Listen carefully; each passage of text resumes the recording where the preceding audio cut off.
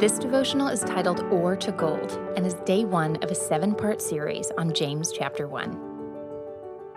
And let endurance have its perfect result, so that you may be mature and complete, lacking nothing. James 1:4. The worldly perspective about winning is clear. We measure winning by what we accumulate: fame, money, followers. Our success is measured by the physical treasures we put in our storage sheds. On the other hand, the biblical view of winning is not about what we can accumulate, but about who we are: character. We win life by being, not by getting. The true victory is about learning to encounter our trials with character. Only by taking this view of success can we celebrate struggle.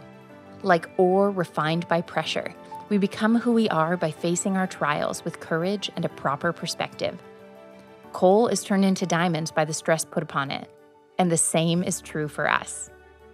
If we take the earthly view of success, it makes sense to avoid pain as a priority. What accumulation is there in suffering?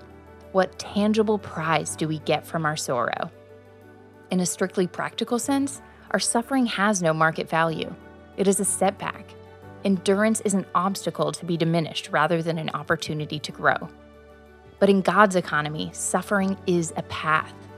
Trials are testing ground, an arena to develop and exercise our character. James tells us to consider it joy when we encounter trials, because winning requires a test. James presents life as a championship match, an opportunity to overcome self-seeking and choose instead to walk with the Lord, to endure and persevere and overcome when we encounter trials. We are ore being refined into gold. We are not pirates gathering treasure. We are people becoming treasure, pursuing the character and perspective of God.